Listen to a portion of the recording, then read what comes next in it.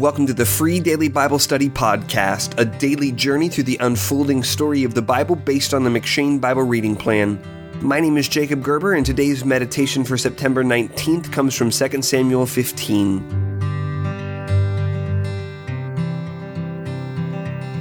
The unresolved problems arising from David's reluctance to discipline those around him, whether in his capacity as a king or as a father, combine to create a dangerous situation in 2 Samuel 15, where we find Absalom conspiring to steal the throne of Israel from his father.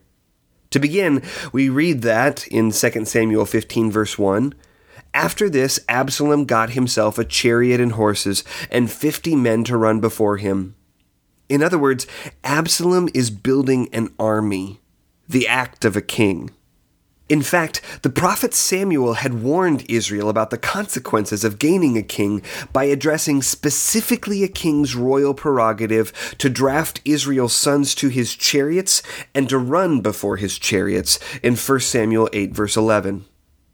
Even more treacherously, Absalom manipulates the most vulnerable in Israel, who had come to the king to resolve their difficult situations, in 2 Samuel 15 verses 2 through 6. Absalom convinces people that there would be justice if only he were in charge, stealing the hearts of Israel one by one. 2 Samuel 15 verse 6. From this point, it is a small step for Absalom to sneak away to Hebron to declare himself king, in 2 Samuel 15 verse 10. There are two main lessons to learn from this story. First, it is always better to deal with our problems directly rather than to allow them to linger unresolved.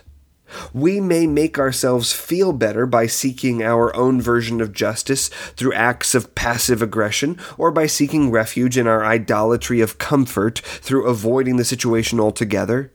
But those solutions do not actually resolve problems. Eventually, such problems grow to the point that we have our own version of David's Absalom story. It is far easier to nip such problems in the bud. Are there situations that you need to address completely and honestly with the grace of the Lord Jesus in your life today before those situations grow any larger? Second, this story is an important part of the suffering narrative of David.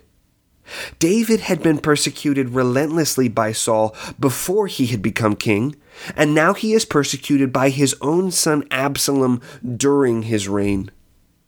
Through this story, we see a characteristic of Yahweh's anointed. The Messiah, like David, will suffer. And while only some of David's suffering comes to him despite his own innocence, Yahweh's ultimate Messiah will suffer despite his complete innocence. And because Jesus suffered, we can have the confidence to face our greatest challenges directly, since Christ has conquered sin, death, and the devil through his death and resurrection. Even more, it is through the suffering we undergo with Christ that God proves to us that he has adopted us as his sons, according to Hebrews 12 verse 8, and that we stand to be glorified with Christ, according to Romans 8 verse 17.